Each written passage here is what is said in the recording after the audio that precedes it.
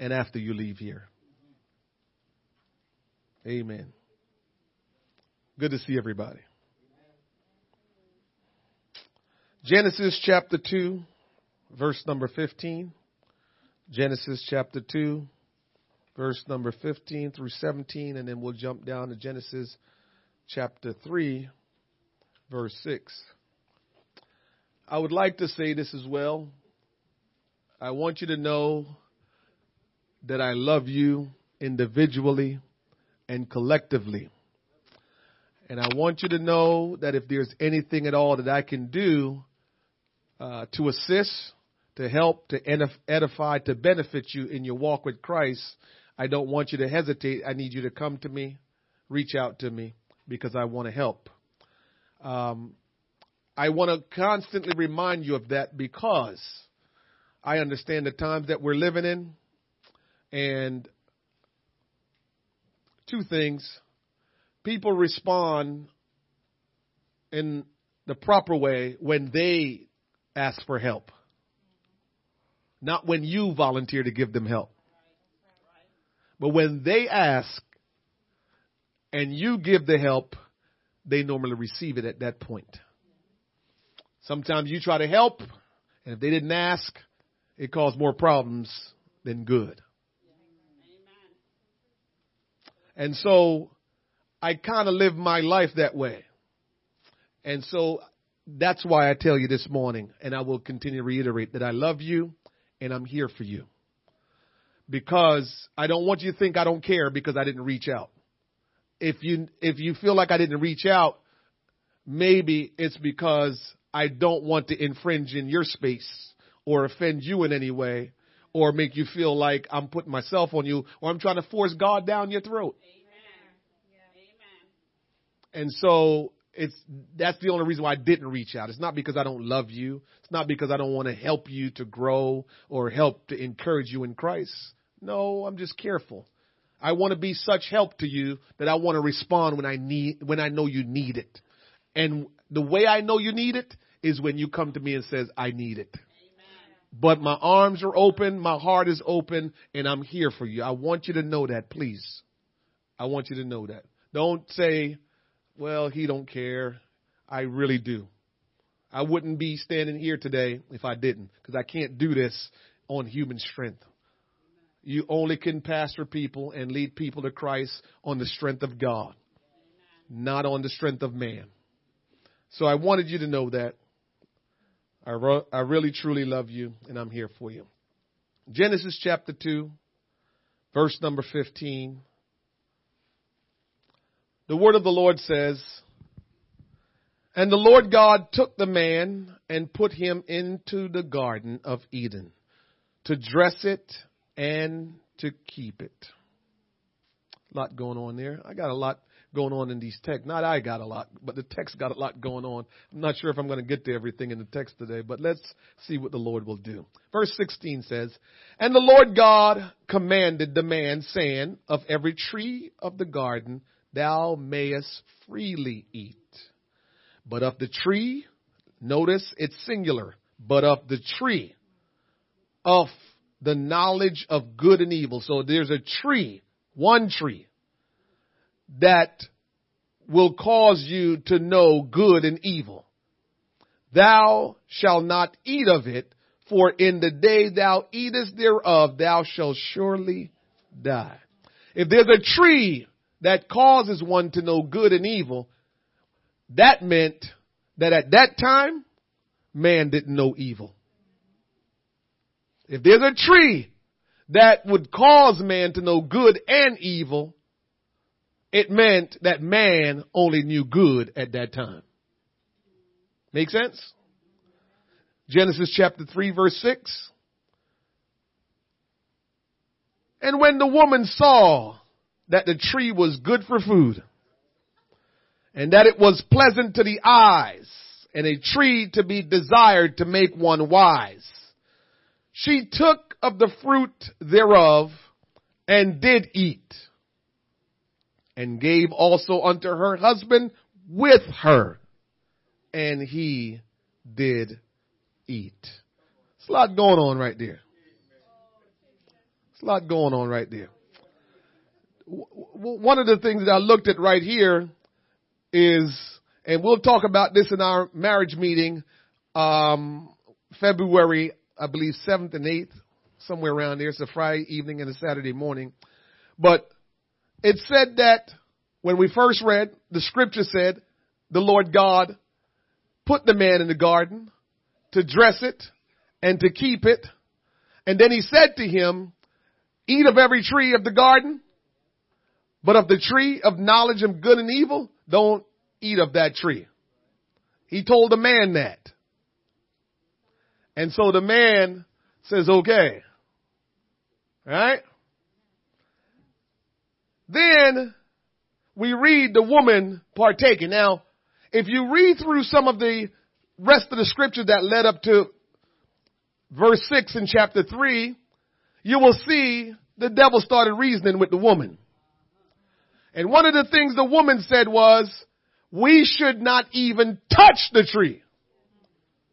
So let me help you out a little bit. Larry, good to see you this morning. So let me help you out a little bit. The kids say, man, new dad really tall.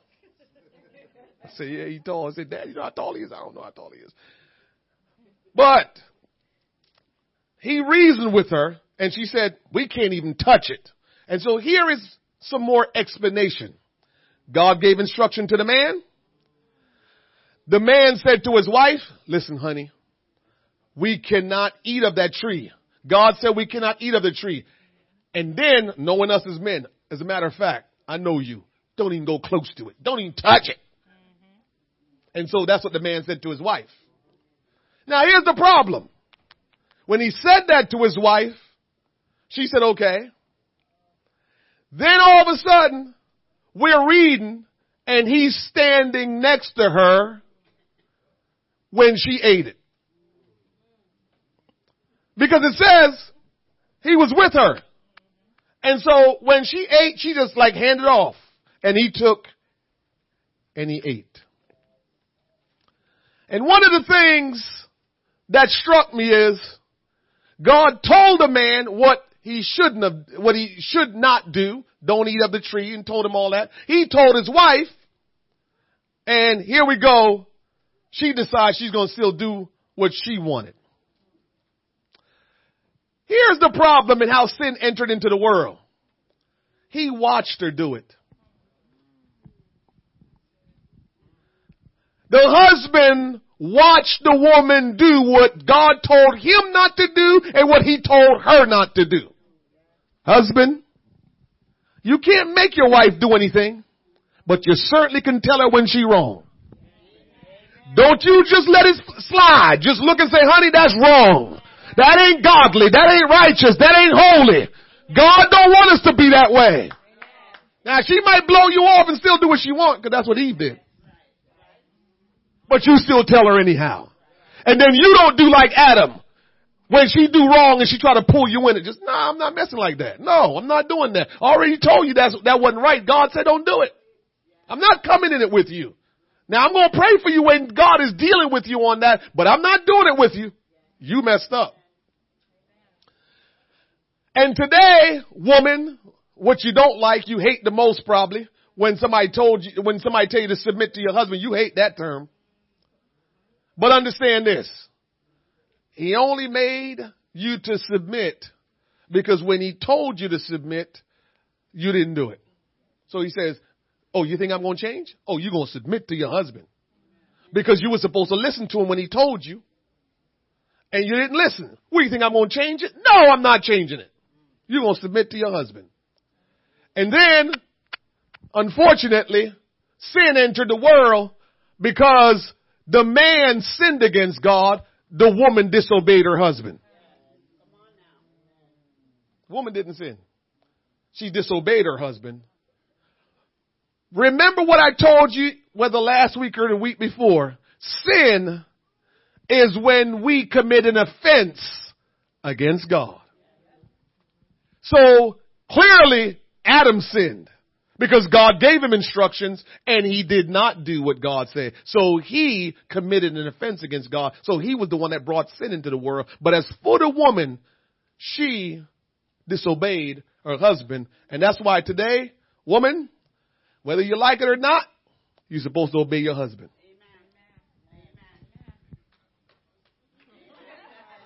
I'm sure some man was going to tell me to take my time with that.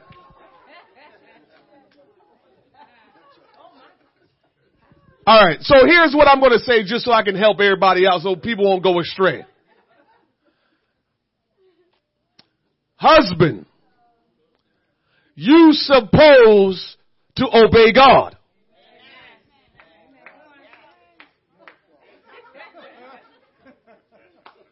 And so the rank and file is husband obey God and wife obey husband. Then guess what? It really is everybody obeying God. God just deals in order. He says, since I created the man first, I put the responsibility on him. So that's the order. But really and truly, everybody is supposed to be obeying God. So, husband, before you start saying, you better obey me, you can say it. And wife, I want you to say, and you better obey God. All right, so we all good now? Nobody don't have to feel like they less than or there's a problem in heaven? No, there's no problem.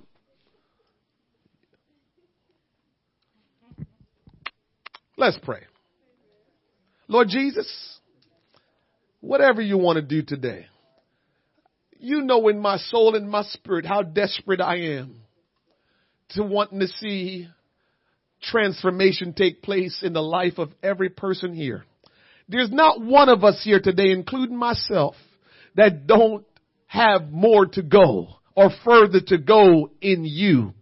And so, Lord, I'm asking in the name of Jesus that you, Lord God, by your Spirit and by your word, will work in all of our hearts today, will work in all of our minds today to take us from where we are to where you want us to be. Because God, something must be done. I know your return is at hand. I know, Almighty God, something is happening. And Lord, I don't want to miss out on eternal life. I don't want to miss out on what you're doing. I want to be a part of what you're doing. We want to be a part of what you're doing. We want to be with you eternally. And so God, I ask that today by your Spirit and by your word that you will do the miraculous in our hearts and in this place, that we will never be the same.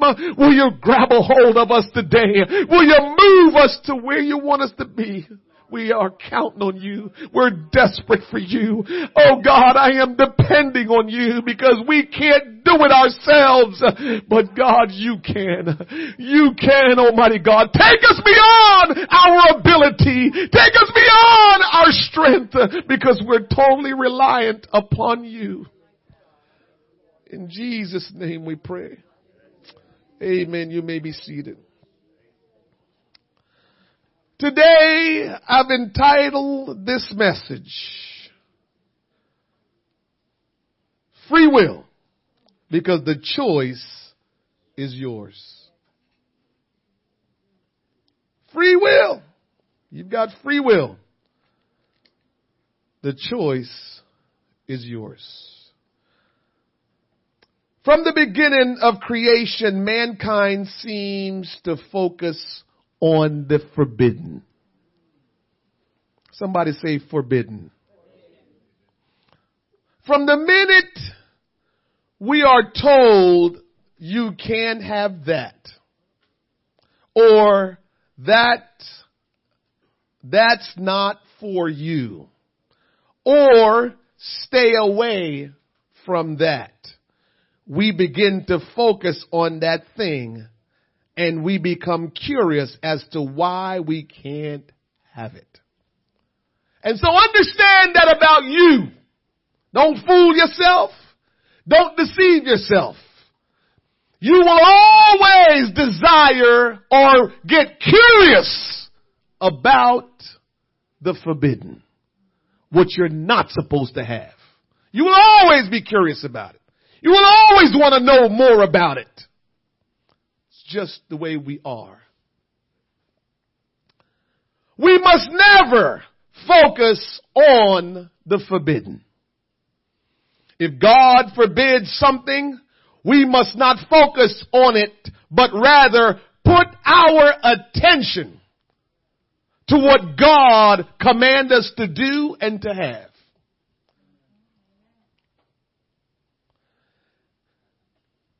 If you get to dwelling on thoughts about things that are forbidden, you may quickly get into a vulnerable frame of mind, a frame of mind that causes you to succumb to that forbidden.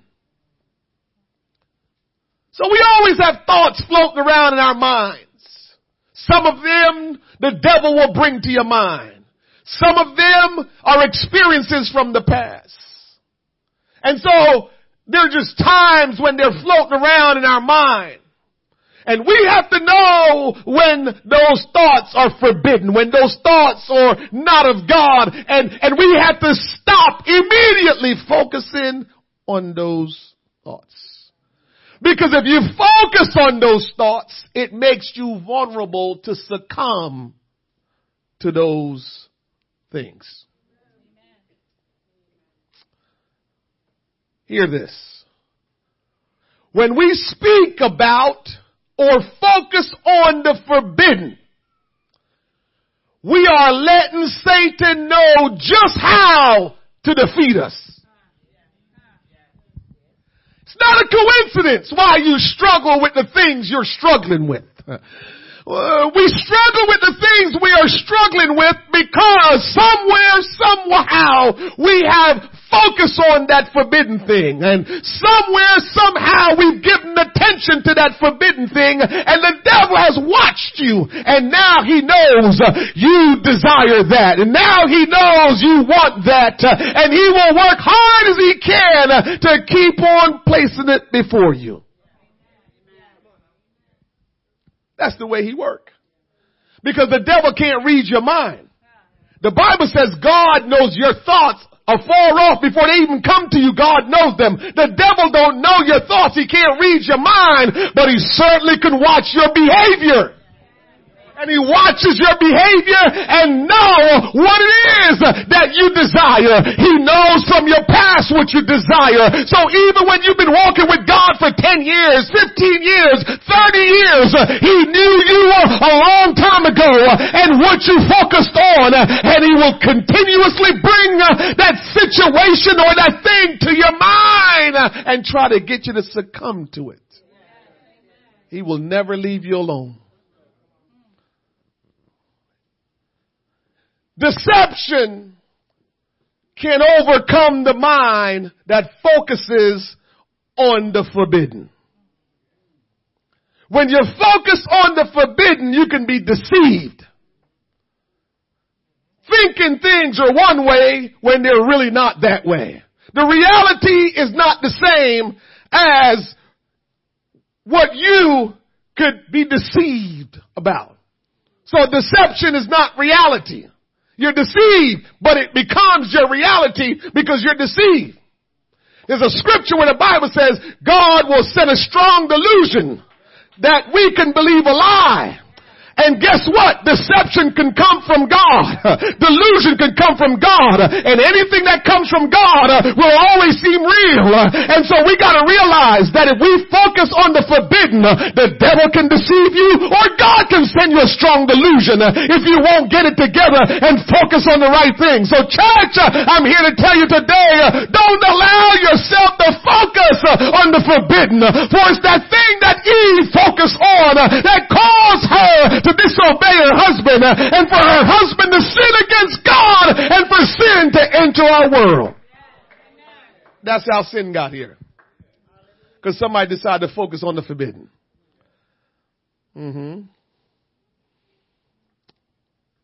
We must focus on what God commands us to have, what God commands us to do, and what God commands us to meditate on. Philippians chapter 4, verse number 8. The Bible says, finally, brethren, whatsoever things that are true, That means that you need to think about things that are of God, because God is truth. And so when you want to know what is truth, you focus on the things that come from God. It says, whatsoever things that are true, whatsoever things that are honest, okay? That's just backing up truth. Whatsoever things that are just, it's been just by God. Whatsoever things that are pure, just pure, that's not contaminated. Pure meaning unspotted, which means it came from God. Whatsoever things that are lovely, the beauty of holiness, whatsoever things that are of good report, the Lord healeth thee, the Lord deliver thee, the Lord bless thee and keep thee, and let his face shine upon thee and make.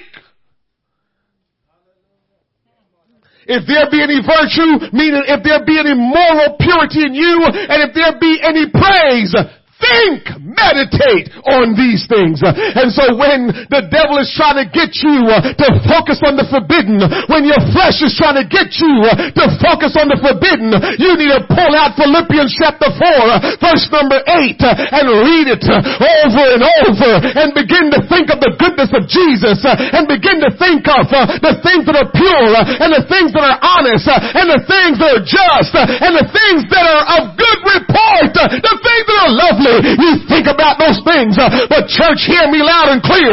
If we don't get ourselves in the Word of God, if we don't get ourselves in the presence of God, if we don't get ourselves in a place of worship and praise, we won't understand what those things are. We won't know how to access those things. And I'm here to tell you today, church, if we're going to make it, we're going to have to dig deep and get involved with the Lord so we can begin to access the things of God. I got to be honest with you. I got to be honest with you, church. Listen, you don't want to, I'm sorry, you don't want to have this easy believism religion. When you trying to follow the Lord according to the easy way that people try to make it, here is the scariest thing about that. When the end finally comes, you could be surprised. You don't want to follow this thing because it's the easiest way to go. Let me do it this way. And, we try to form God's word to make God seem like, all good. Do whatever you want. Because you don't want to get to the end of your life and realize you wasn't really serving God. You don't want to get to the end of your life and realize all of those things because here is the story. God help me. Here's the story. What you desire in your heart, when God tried to get you back on track and you decide you're going to fight him and do it your way, after a while he says, go ahead. That's what you got to realize about God. Why? Because God is love. He's not going to fight you and beat you up to do what he wants you to do. And so if you keep on insisting on doing things your way, God decides, go ahead. And when you start doing it your way and it becomes your habit, guess what? You just can't stop doing it. And you're going to keep on deceiving yourself and saying, well, I go to church, well, I pray, and I do this. And when the end comes and it's time for you to leave this world, you're going to be surprised that you won't be able to go where Jesus is. And so we got to stop wanting and looking for the easy Christian way.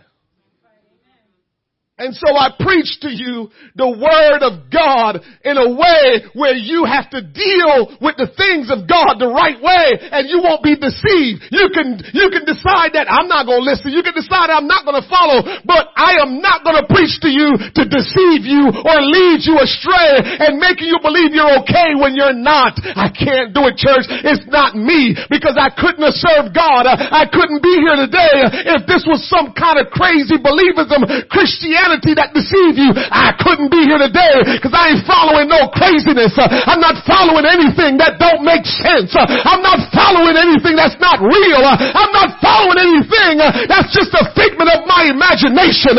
There must be a real God, and I gotta prove that he's real. There must be a real God that's doing powerful and miraculous things, and I gotta prove it myself. The Bible says, and when the day of Pentecost was fully come, there appeared unto them cloven tongues like as of fire, and it filled the place where they were sitting. And the Holy Ghost came, and they received it, and they talked in tongues. Why am I telling you that? Why am I telling you that? Because if I didn't talk in tongues, I was going to fight with God. Because God, if your Bible says when people receive the Holy Ghost, they talk in tongues, then let me talk in tongues. If not, this ain't real. That's what I'm talking about. That's how I prove this. Because what I read, I said, if it's in the book, I need to see it, God. And then he shows it to me, and I say, okay, let's keep on moving. And he has shown it to me time and time again, how real he is and how true his word is. And that's why I'm here today, not to play with this thing, but to keep on seeking God and keeping it real. I'm going to keep it real. And so, we got to keep our minds on the things of God and fight when the forbidden come in your mind and the ungodly come in your mind. Fight it out.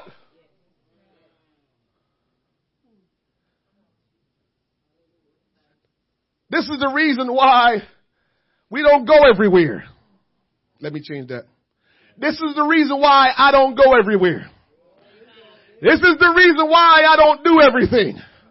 Because the more ungodliness I do, the more fighting I'm going to have to do to make it to heaven. And that's the reason. So if you want to know why you need to stay on the straight and narrow, it makes you fight less.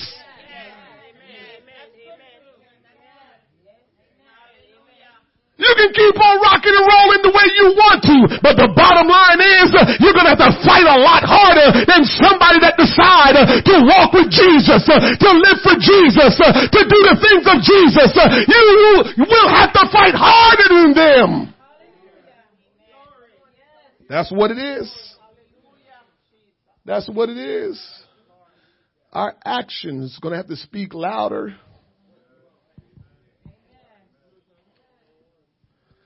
God could have intervened and prevented the woman from eating from the tree he forbid her to eat from. Yes, he could have, but he didn't. Somebody want to know why? Probably got a couple reasons why. Probably more than two, but here are the two reasons why God didn't intervene. He didn't intervene because he gave us from the very beginning free will. Can you imagine if everything you were getting ready to do wrong, God said, oh, what are you doing? You'll be a baby all the days of your life, a spoiled brat, can't do nothing on your own. That's what you'll be. God ain't trying to raise up no Christian like that you can't handle your business, you can't handle yourself. So he gave them free will, and so he didn't intervene. You know the other reason why he didn't intervene? Because it was her husband's responsibility to intervene.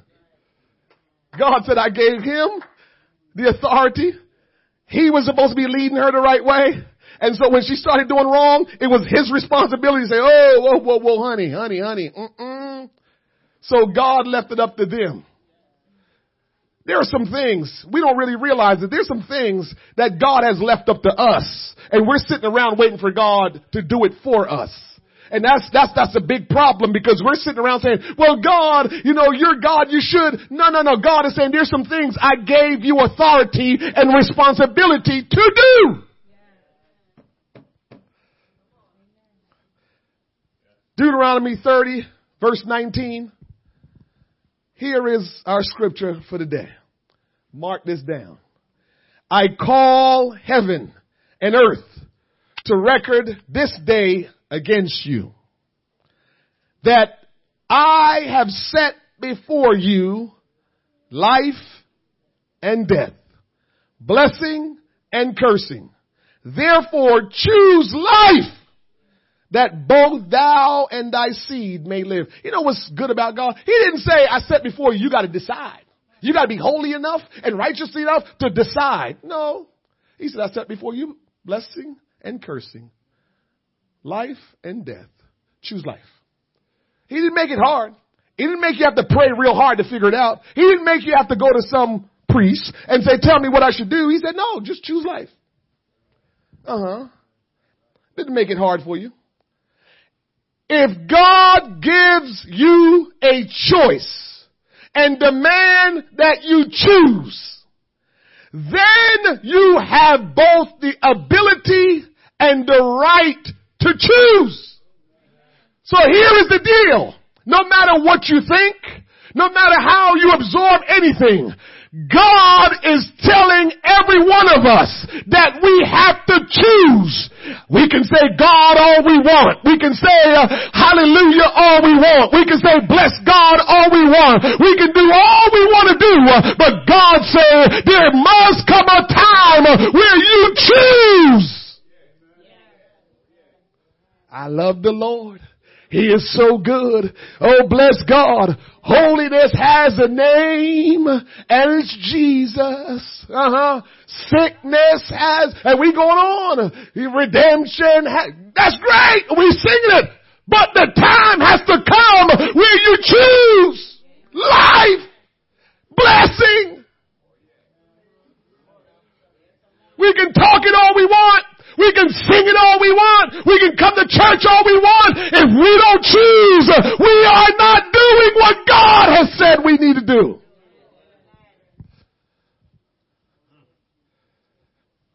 And so, choice was part of the divine nature and included in the image of God He used to make man.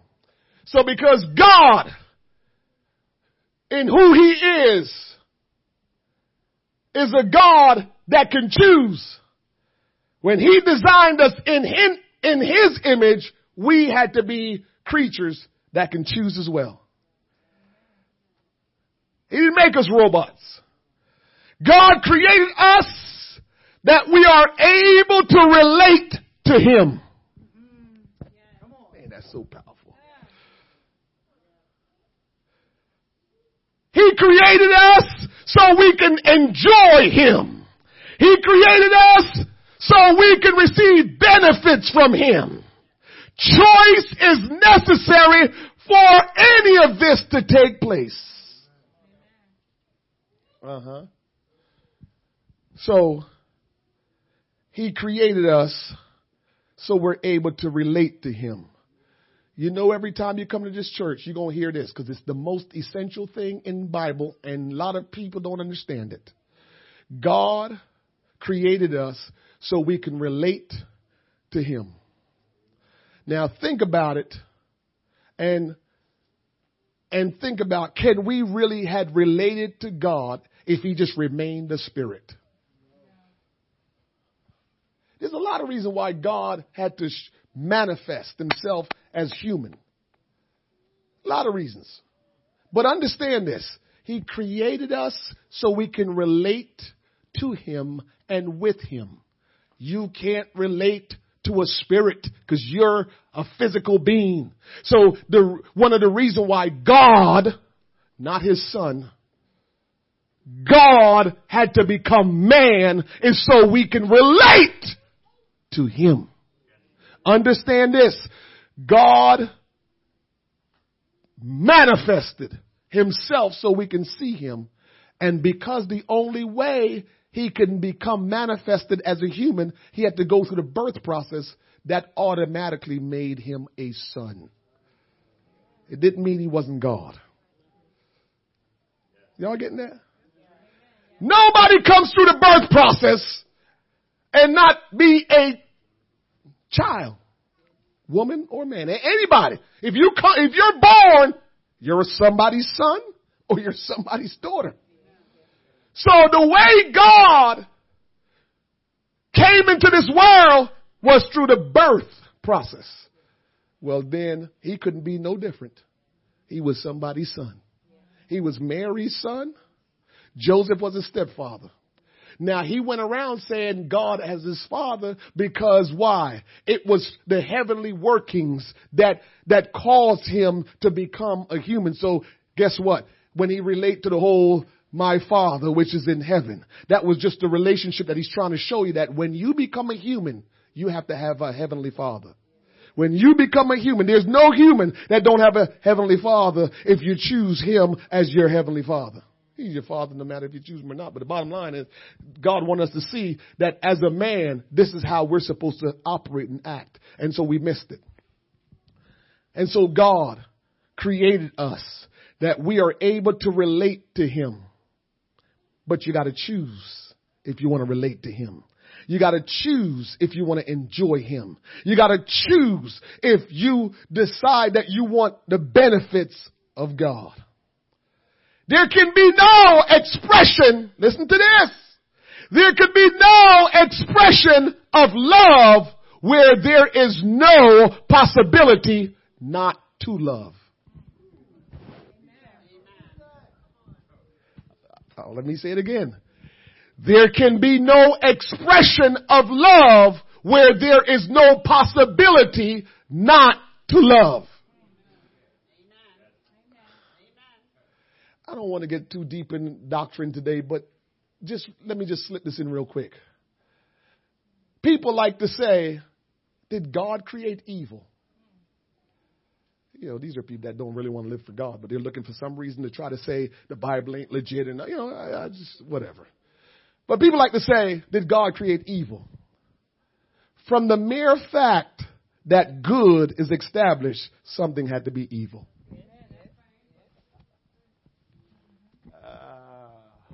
For the mere fact that something is good, something had to be evil. If it's not good, what is it? Same thing here. If there's love, there has to be something that's not love.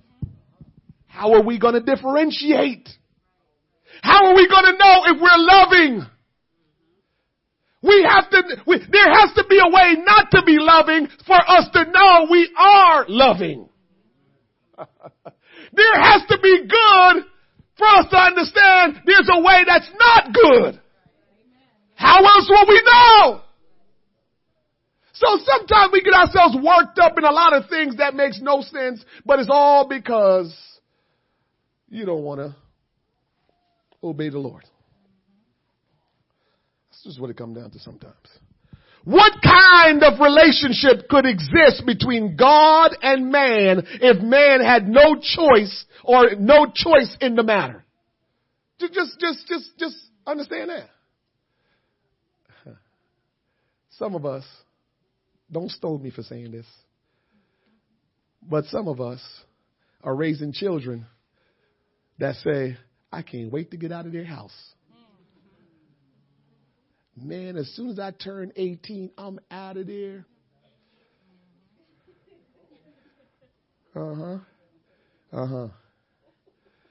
And so what it means is none of us is in a situation where we're always going to be stuck having to be beholden to somebody else. You have your free will to do what you want. God made it so. God made it that you have a free will to make the decision what you want. God said it so. He says, I'm not going to force you to do anything. I'm telling you, you have the freedom to do whatever you want. That's one of the premise that I have in mind as God moved me into the ministry and moved me into the ministry that I'm in now, is that, and that's probably one of the reasons why I said to you what I said to you at the beginning, because I realized God has given us all a free will. And the bottom line is you have the right to make any decision you want. God gave that to you. So I got to respect that because God respects that. And so whatever you decide is what you decide. I'm going to teach you some more and then I'll close this thing up. But if a man choose to submit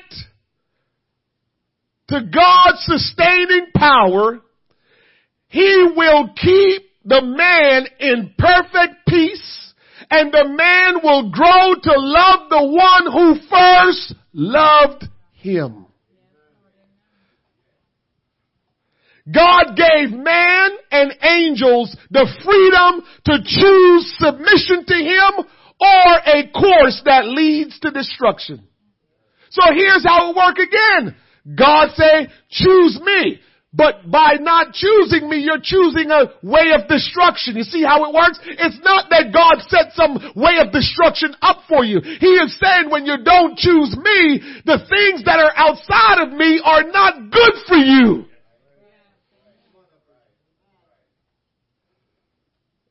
All right. Freedom has only recently been defined as the right to do what one pleases. Recently. Even just a few decades ago, it was never understood to mean that. Rather, freedom has traditionally meant the enablement to do what is right. Who's quiet? That's what freedom was really about. But we took it to say freedom of my individuality. He created beings, both angelic and human, and endued us with one of the fundamental traits he has. The ability to differentiate and to choose. God created you so you can differentiate and choose. But giving us the ability to choose does not imply he consent to any choice we make. Let me say that again. Giving us the ability to choose, God gave us the ability to choose, doesn't mean he is consenting to any decisions that we choose or anything we choose to do. It doesn't mean that. Yeah. We think that God created me and gave me the power to choose so I can choose what I want. Yeah, you can choose whatever you want, but God's not going to be in agreement with anything you choose to do. It's just like when you have kids that grow up. You know how you raise them, but they may choose to do things not the way you raised them. You don't consent with that choice. You just said, man, I ain't raised you like that. Why are you making these choices? And that's how God kind of deals with us. You can do whatever you want. I gave you the authority, the right to make these choices, but I'm not in agreement with that choice you're making because that's not how I raised you. That's not how I taught you. The ability to choose comes with responsibility. The ability to choose comes with responsibility. Hear this real closely. Authority and responsibility are always accompanied by accountability. Authority and responsibility are always accompanied by accountability. By God giving you the authority to choose and giving you the responsibility to choose, you are now accountable. Okay. I like to make sure we get it straight. If you're a manager at your job, supervisor at your job, where did your authority come from? Whoever's ahead of you. So who are you accountable to? Y'all got it? So if you're in a managerial role, a supervision role, and you are calling the shots in your operation, you are accountable to who's over you. Because they gave you that authority. They gave you that responsibility. And even if you're not in a managerial or supervisor role, just say you're doing just the staff level work. Whoever your supervisor is, guess what? You're accountable to them because you have a responsibility. So why we act like that's not how it go in the kingdom of God?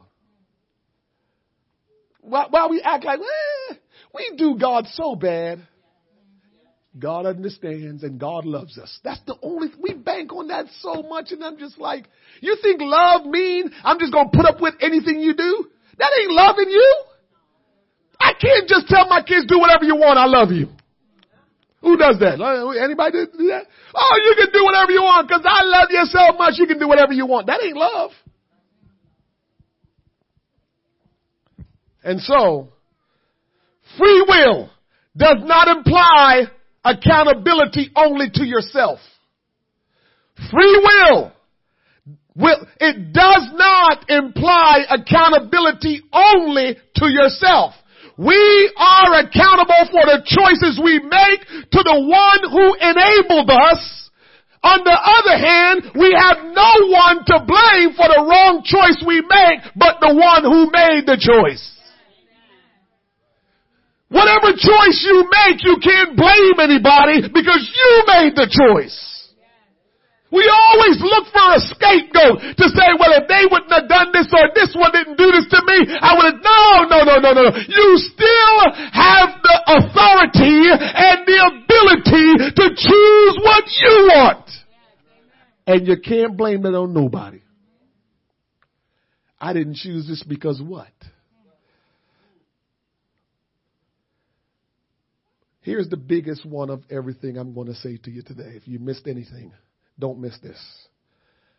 People reject God, refuse to follow him because they prefer not to give an account for their decisions. I'm going to say it again. People reject God or refuse to follow him because they prefer not to have to give an account for their decisions. So all the people that try to argue, I don't know if God real. All the people that tries to, I don't know if the Bible is accurate. All of the stuff that you're saying, I just gave you the answer. You don't want to be accountable for every decision you make. So you're like, let me get God out of this. Because if I get God out of it, I don't have to give no account. I don't have to live a righteous life. I don't have to live a life pleasing because I don't care. That's the real issue. That's it. And that's why you can't fight with people that have not decided, have not chose to follow God. Because really what they're telling you is, I don't want to have to give an account for every decision I make. So I'm just going to live my life the way I want and answer to nobody.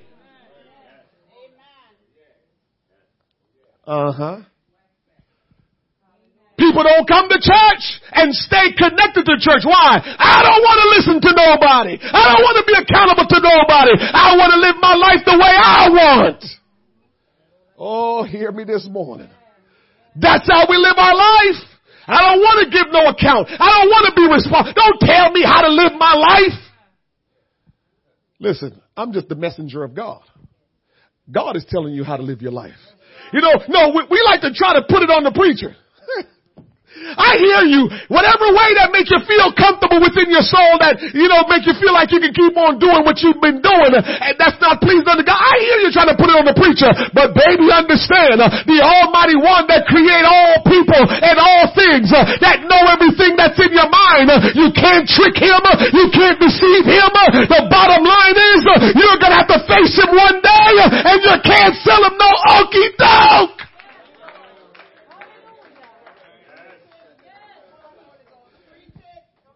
You ain't gonna be able to trick him. You can't tell him no mess about why you did or didn't. He knows everything about you. And so we come up with all these things so we don't have to be accountable for the decisions we make. That's not how it works, church. When you get authority or responsibility from somewhere, that's where you're going to have to report back. and the authority and the responsibility, you have to make decisions. It came from somewhere. It came from the Almighty God. And so whether you choose or choose not to be accountable to Him now, you're going to be accountable no matter what. Deuteronomy 30, verse 19, we read it earlier. I call heaven and earth to record this day against you, that I have set before you life and death, blessing and cursing. Therefore choose life, that both thou and thy seed may live. And so I close. I entitled this message today, Free Will. The choice is yours because you are free to will yourself to make whatever choice you desire or want. God, when He designed you, gave you a thing that's called your will. And you can will yourself to make any choice you want. Oh, that's so hard. Oh, that's so difficult. Yesterday, me and another pastor friend of mine, we had a meeting down in South Jersey. I had a financial seminar here at our church. And so I started off the financial seminar, and I said, all right, let me go down to South Jersey because we have some pastors that's supposed to be meeting about some significant things. And so I said, Brother Henry, I'm running down to South Jersey. Just keep an eye on things and make sure you close up things. And so I left out. And so now I'm heading down I went to pick my friend up, and I'm heading down to South Jersey. And he looked at me and he says, yo, man, I don't really want to go down here. I got so much to do. I got so many things that I have to do, and I got to drive far to go get it done. I don't feel like doing that. I don't feel like going down here. And as soon as he said it, I said back to him, neither do I. I got something going on at my church. I didn't want to leave my church. I want to stay there to the very end. And I said to him, this is the stuff I'm talking about. The people that will not show up, they felt like they didn't want to show up, and they not showing up. We don't want to show up either, but we're going to show up. You don't understand. God knows and sees everything. So you think that you're justified with the decisions that you're making, and God is saying, you must be crazy. You don't think I know somebody just like you that have chosen to do my will, and you're giving me some excuse? What do you think? You think I'm buying that? You don't understand. We're all humans dealing with the same struggles. We're going through the same things. We're all flesh and blood. We all hurt. We all experience pain. When you begin to decide that, I can't do that because my life, don't make your situation greater than anybody else's. We're all in the same boat, and that's called earth. Yours is no different. So to try to do something different than what God wants, but others are doing what God wants, I don't know how we justify that before God. You may justify it and try to make your situation look like it's harder. But God knows that is not true. And you're going to know when you stand before God that it wasn't true. Well, you don't understand. I got this going on. Okay. And the person that's showing up and doing what they got to do, they got this going on. They might just have more going on than you, and you don't even realize it. Because I don't know how many of the people that didn't show up yesterday. I don't know how many of them had a financial seminar going on at their church. I don't know. I don't know how many of them had stuff going on at their church later on in the evening too as well. I don't know how many of them. So what I'm trying to tell you is don't make decisions thinking that it's a good excuse because God understands, because my situation is just so difficult. Don't do that. You're deceiving yourself to think your situation is so difficult and the next person's situation is not that difficult. You're deceiving yourself. You're making yourself different from everybody else. And God says, no, don't go that way. Now y'all want to hear something good? We got down to about Columbus, and the snow got out of control. So we just called up the other pastor, and said, hey, it's coming down like crazy out here, and the road's getting slippery. So we're asking for excuse to just turn around because we don't want to go all that way. So we came back. So I was able to come back here. Thank you, Jesus. But here's the thing that I keep telling you all about. I tell you so many secrets that I don't know if you pick up on them and try them. Here's the secret. Here's another secret I keep telling you about. And that is you got to step out in what God say to do. And that's when he will operate. This is what we do. Well, God, just work. And you stay where you are. God, just go ahead and do your thing. And God said, that's not how it works. Faith without works is dead. So God is saying, oh, I'm going to work, but guess what? You're not going to play me. You're not going to play me. You're not going to tell me what to do and then don't put up nothing. Oh, you got caught. You can't play God. You can't tell him to do something when he know it ain't even in your heart. He said we work together in this. This is how we do it, brother. This is how we do it, sister. We work together. So I'm promising you I will do thus, thus, and thus, but you gotta do thus, thus, and thus. That's how it works. And when we do it like that, that's when God part the Red Sea. Oh, Lord. Boy, when the Holy Ghost is moving, the Holy Ghost is moving. You go back and check your scripture and say if God parted the Jordan or the Red Sea without them saying, we're marching on. We're going on. And so when you put some effort into trusting God, God begins to show you that he's with you. But when you just sit back and like, God, what you got to do it. You ain't got nothing invested in it. You don't have anything invested in it. Why God should get involved with you?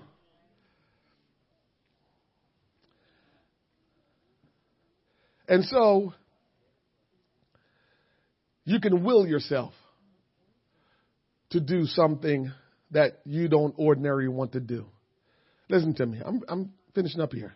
It's easy to choose the things we desire or the things we are emotionally connected to, and it's right to make those choices if they're according to the Word of God. So things that we like, things that we are emotionally connected to, it's easy for us to make those decisions. And that's cool if it's all in line with the Word of God. But what about the things you don't desire? Or what about the things you're not emotionally connected to? What will you do when you face those decisions to do those things and you're realizing I'm not connected to that emotionally? It's not something I really desire. What kind of decision are you going to make then? And let me tell you what God's answer to you is. That's why I gave you a will.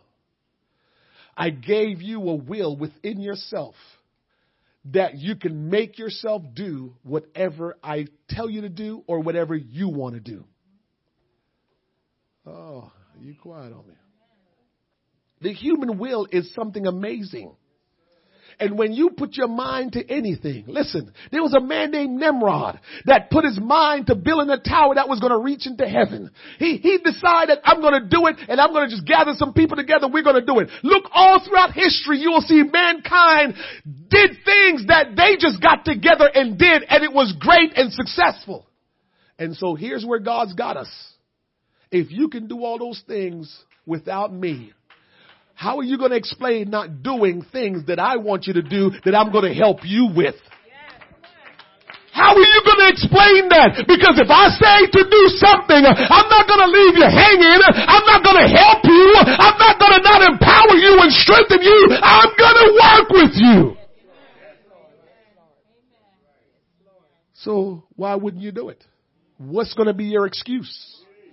With God, all things are possible. So what's going to be our excuse? With God, all things are possible. What's going to be our excuse? The choice is yours. We can't wiggle out of this thing. We're going to have to make a choice. And let me slide this in case you don't understand this. By not making a choice, you made a choice. I'm not ready yet. This is the biggest thing about coming to church. I understand what the preacher was saying. He was saying some stuff. That's true. But I'm just not ready yet. You made a choice. You made the choice.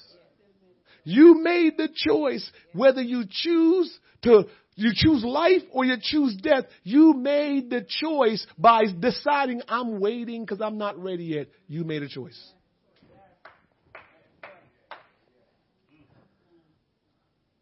Let me tell you something. God is amazing. I've learned so much about him. I'm like, this dude got an airtight thing going on. If we want to deceive ourselves in thinking that somehow we can finagle our way or, slick our way and, I don't know, talk our way. It don't work like that with God. We can do that with anybody else. It does not work with God. He's the all-knowing one. He's the all-powerful one. And he's present everywhere all at once. And he knows your thoughts before they become your thoughts. How are we going to outslick that guy?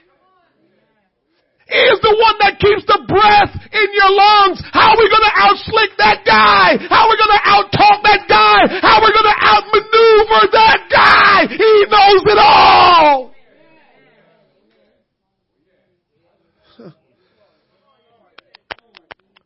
Woo, man. I just bow down to him. I said, God, I have realized that there is nothing we can do but just bow our knees. I've realized, Lord, there's nothing we can do but surrender and submit to you, because everything else we try, it's only going to lead us to destruction. Everything else we try to do, we're just going to complicate our life. Everything else we try to do is going to be for naught. And so, God, with what knowledge I have of you, I'm just going to bow my knees and I'm just going to say, Jesus, I surrender to you because you are my strength. You are my hope. There is nothing that I can do without you. Everything exists because of you. It's because of you why I'm still breathing. It's because of you that I have this intellect and I can go about and move about. It's because of you why everything exists and everything is moving. It's all because of you.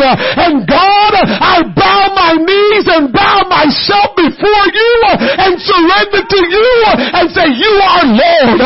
You are God. Every knee will bow. Every tongue will confess that Jesus Christ is Lord. And so I'm bowing. I'm confessing before it's too late that Jesus Christ is Lord, the Almighty God, the Creator, all of everything. I bow down to you. I bow down to you. I bow down to you. We can't escape you. Somebody hear me today. We cannot escape him. We cannot get away from him. We cannot go any place where he isn't. God is just wonderful and powerful and all-knowing. And today he's calling heaven and earth to witness for us to choose life or death.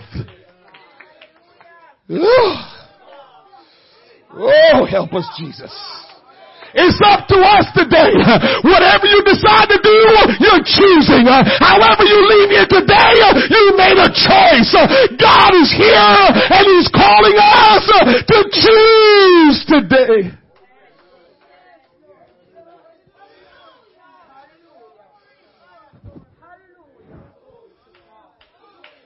Don't let this day escape you. Don't let this opportunity escape you. We can't keep playing around.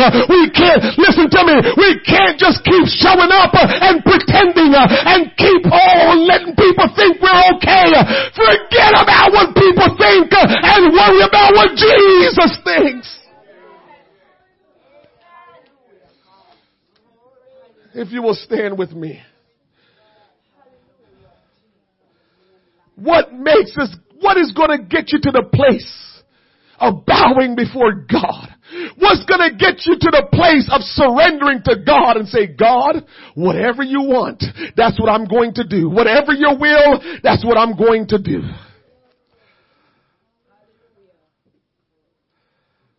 You are free to choose life or death. Let me tell you something.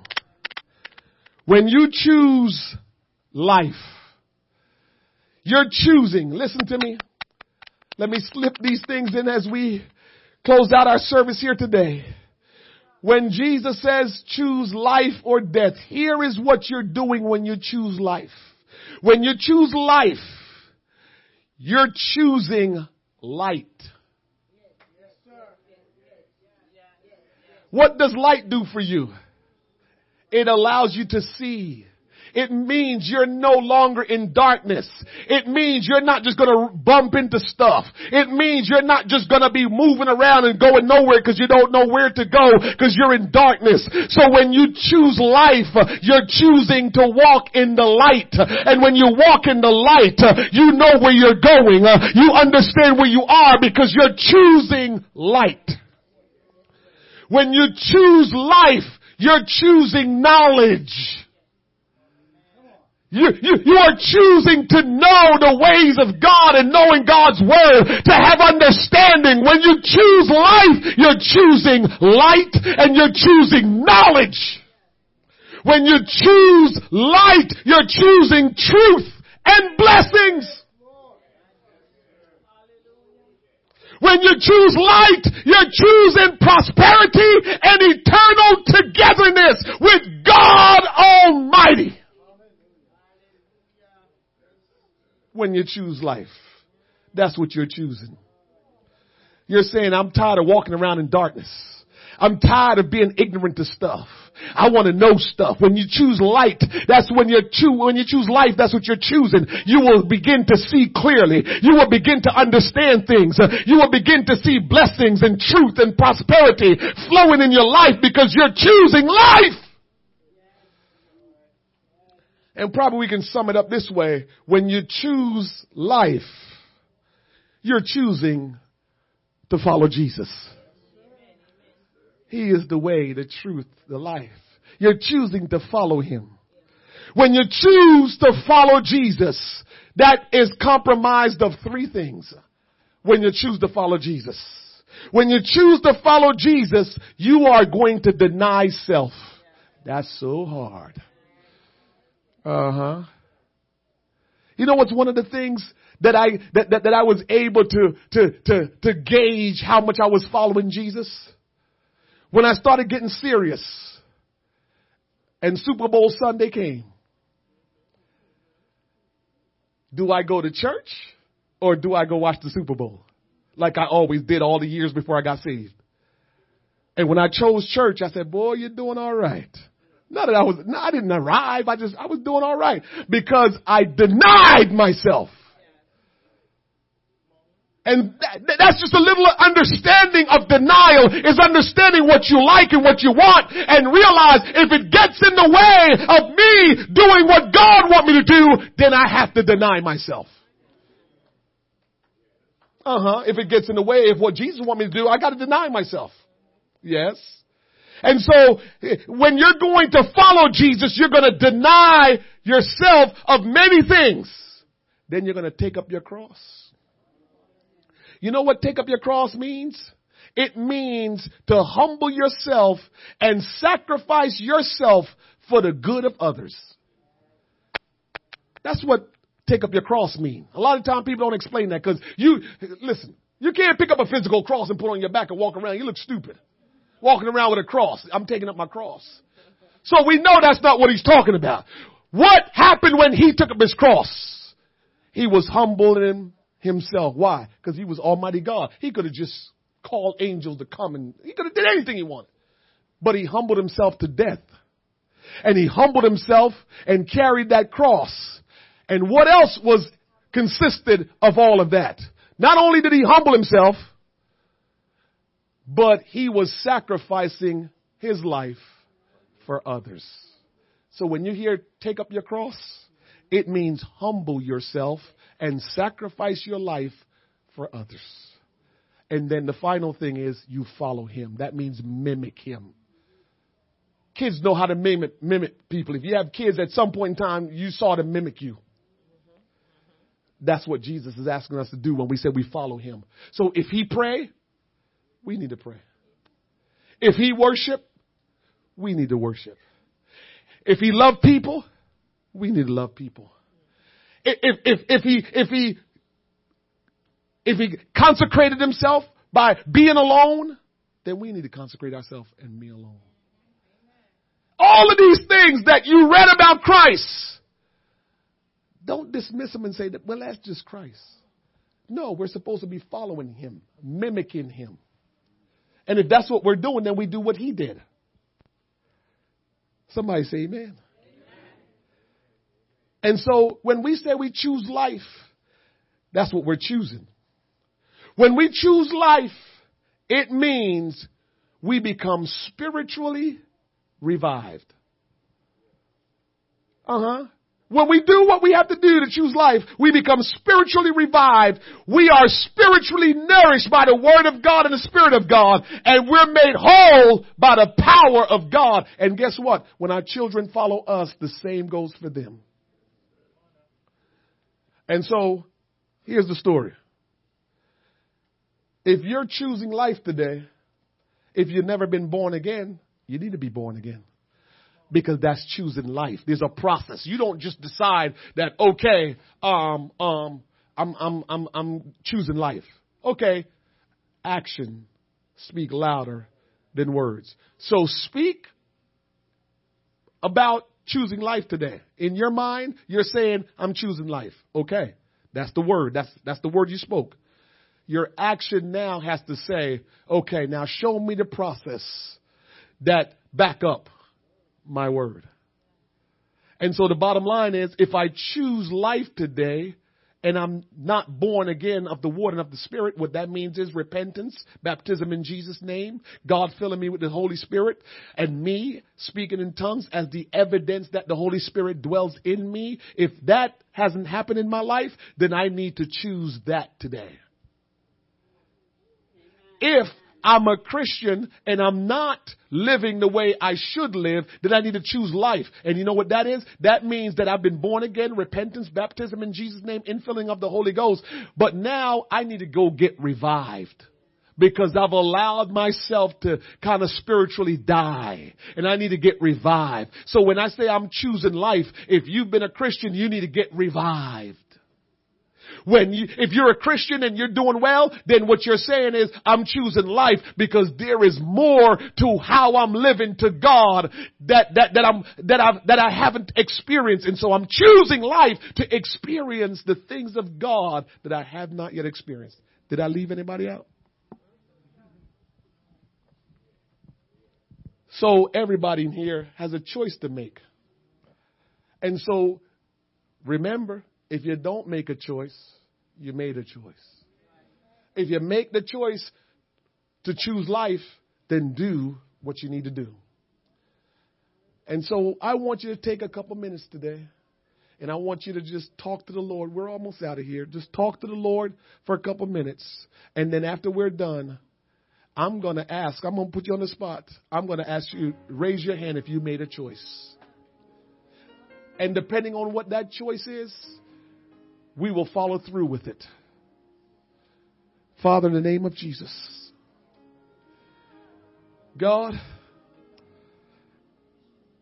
I don't know what to say about you. You just know everything about us. And there are times when we're thinking, Lord God, that we've got it together. And then here you come to let us know, oh, we have so much more to go. There's so many times when we think, Lord God, that we understand, and then here comes your word telling us that we don't really understand like we think we understand. And so God, today, I know I'm saying to you, I am saying to you, Lord God, will you help me today to go beyond my abilities, to go beyond my understanding.